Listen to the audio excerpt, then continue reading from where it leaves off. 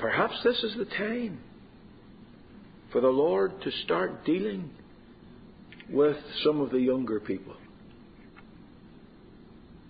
Some of you get the impression these old folk, they have all been so wonderful and so great and so glorious, and they're such spiritual giants that you can never measure up.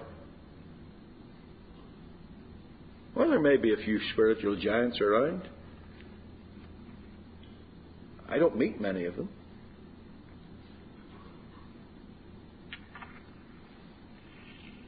You, teenagers and above, you can start.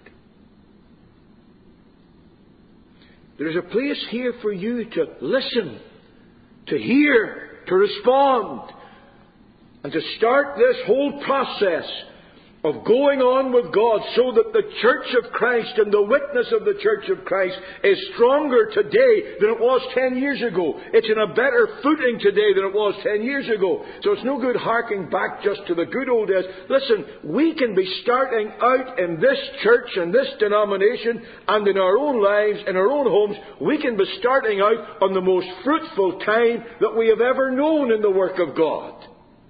I am not a pessimist for the work of God. I do not believe in the heresy. And I call it a heresy because it robs God's people of hope. That says we've nothing to look forward to but the rapture, and between now and then everything's going to get worse and worse and worse, so we just sit back and let the world get worse. Rubbish! Utter, absolute, unmitigated nonsense. God has not abdicated His throne. Holy Spirit has not lost His power. The gospel is still the power of God unto salvation. God still says, who is this that has engaged himself to draw near unto me? As He did through Jeremiah the prophet. God is still looking at people who engage their hearts to draw near to Him. God is still engaging Himself to people who are engaged to pray. God is still guaranteeing the answer.